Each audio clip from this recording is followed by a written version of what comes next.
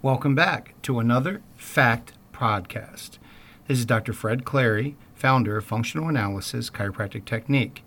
And today we're going to finish part 3, the final part of serotonin. We're going to cover a few little more complicated things related to serotonin, but I think it would be appropriate for the general public and doctors alike to have a little review about this.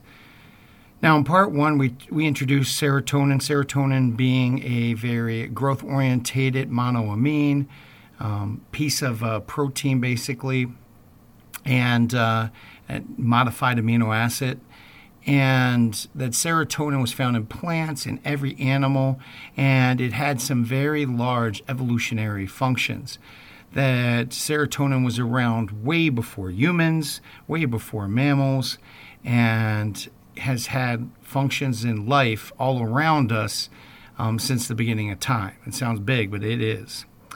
And in part 2, we talked about how serotonin can be manipulated, utilized, and maybe we should, take a step back before we, start slamming down medications or vitamins or supplements that can modify serotonin. And also we went into some of the conditions and some of the consequences of too much or not enough serotonin. And in part 3, I promised that I would go over some of the receptors. So as we talked before, serotonin is a neurotransmitter. It binds to a receptor, doorway if you will, on a cell, and then it tells the cell what to do inside.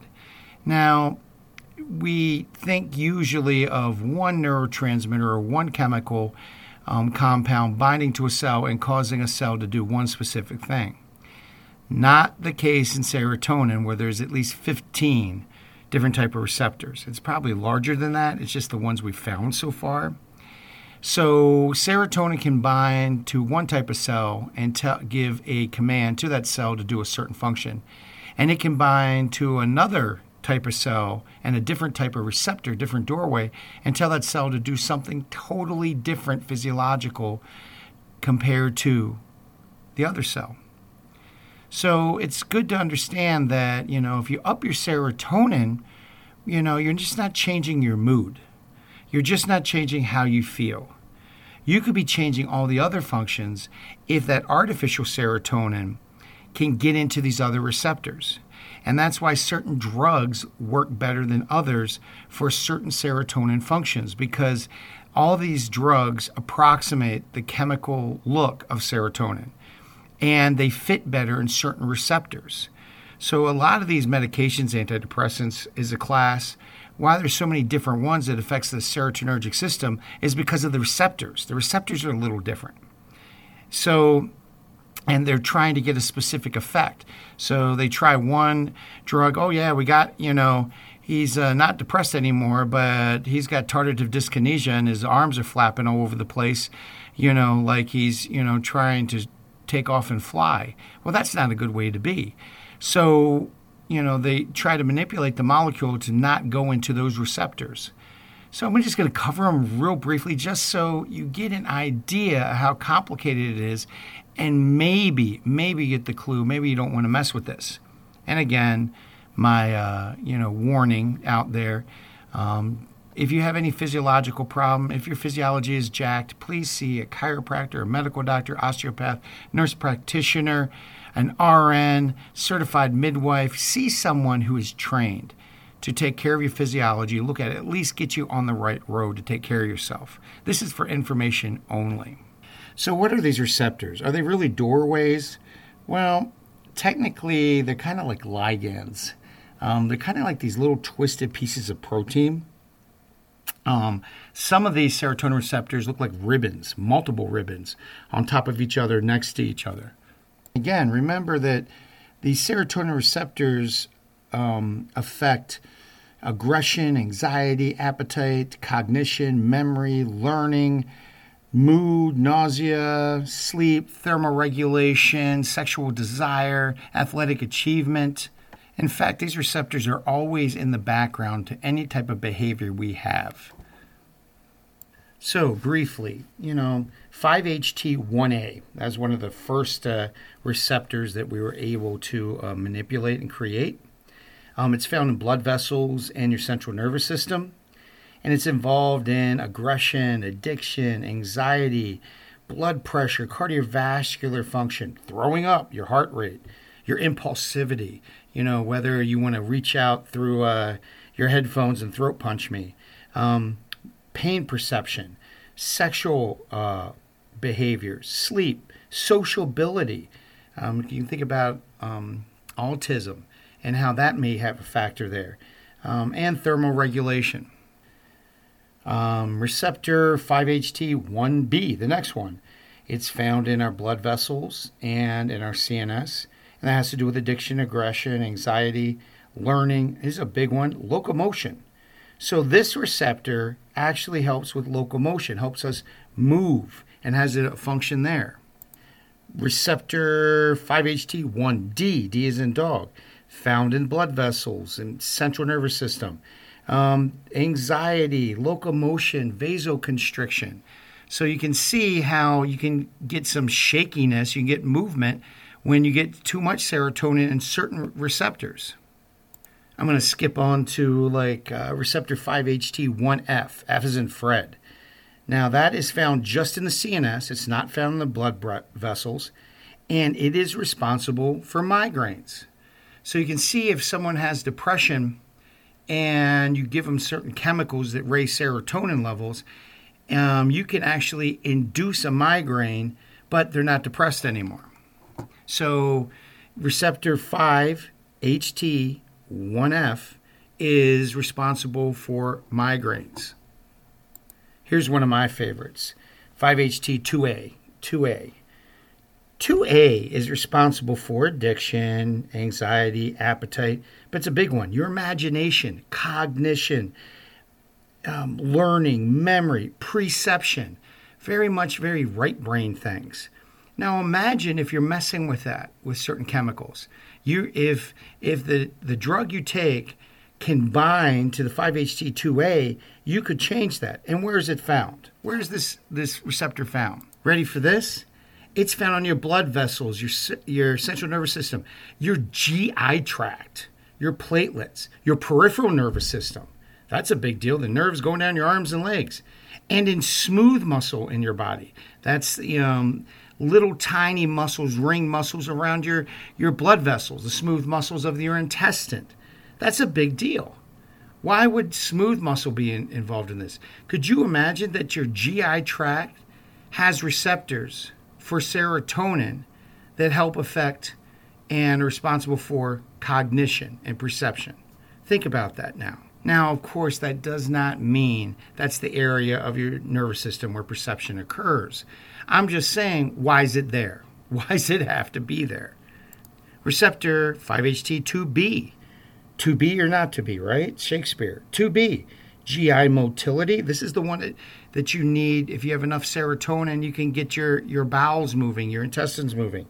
It's also responsible for anxiety and sleep.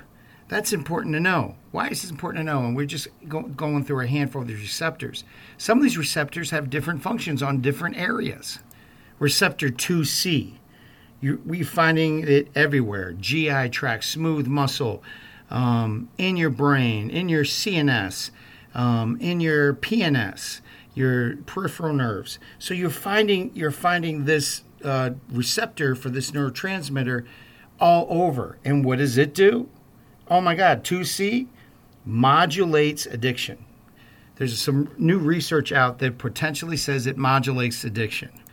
Barber and Cunningham in, was it 2006? I'm going to shoot and say it's 2006.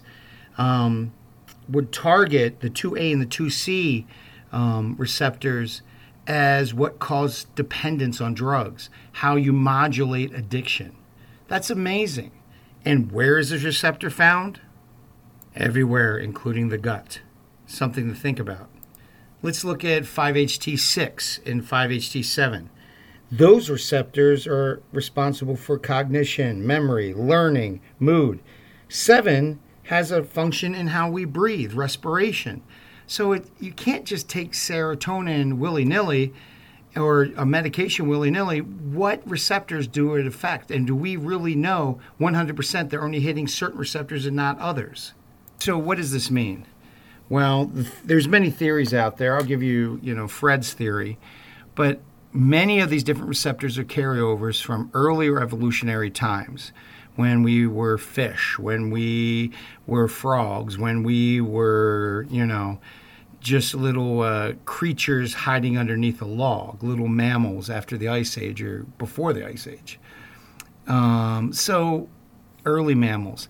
So when we really look at some of these receptors are upregulated, downregulated. Some of these have been passed on epigenetically or genetically through evolution for millions of years. Yes, the M word, millions.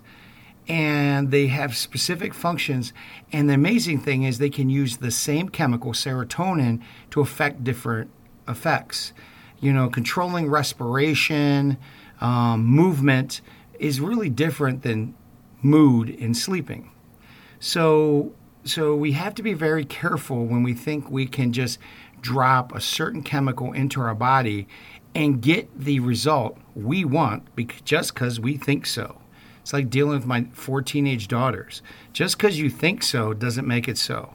You're not the Wizard of Oz. It doesn't work like that. And I think we're, as a culture of physicians and professionals in science, we're all moving that way because we're seeing the side effects, and we're seeing some of these manipulations don't work, whether that's nutritionally or pharmaceutically with your doctor, or leaving it alone. And we're finding that maybe there's a different way to balance some of these things. Sometimes they get really imbalanced, and you get something called serotonin syndrome. Serotonin syndrome is life-threatening. And that's where you get an imbalance, too much serotonin in, and you can't regulate your heat, your heart rate goes up. My poor mom, who's suffering from Parkinson's disease, she's kind of in the end stages of it, years ago. They didn't know what was wrong with her. Her body temperature hit like 106. They thought she had the flu, fever. She's back in Baltimore, and so I'm doing all the phone calls 1,000 miles away. And I'm saying, can you check her for serotonin? She could have serotonin syndrome because she was taking a lot of medications. Maybe she forgot and took too many of her SSRIs that they had prescribed. Lo and behold, within 2-3 minutes, the emergency medicine guy said, yeah, that's what it is. And we just had to wait it out, and hopefully she didn't die from it. So it's life-threatening. So be real careful, especially if you're taking some of these medications and you want to go to a vitamin store or a place you get your nutritional supplements and take 5-HT P, which is one enzymatic step. 5-HTP is one enzymatic step before serotonin, or you want to take tryptophan or phenylalanine. That's why you really have to be careful when you're manipulating your neurotransmitters. It's not like increasing your water or your protein supply. I hope in this 3-part series you have learned that, you have to be very careful when looking at serotonin. And I hope you've also learned how powerful it is. And that, yes, working for a more healthier serotonin supply and cleaner receptors may be your way out of whatever illness or symptoms you're having. A cleaner diet, more movement, more sleep, and definitely more protein. You can't make serotonin without protein. So 100 grams of protein a day, lots and lots of water, lots of sleep. And make sure your sleep hygiene, is what we call it, where you go to sleep, how you go to sleep, and the time you go to sleep, is the same day in and day out. That will help reset some of these things. And really watch what foods really upset your guts, because 90% of our supply is down in the gut. And that may be one way to go forward. If that doesn't help, if that's not enough, make sure you go and see someone who can help you with this. And this is Dr. Fred Clary, and I hope you enjoyed this podcast.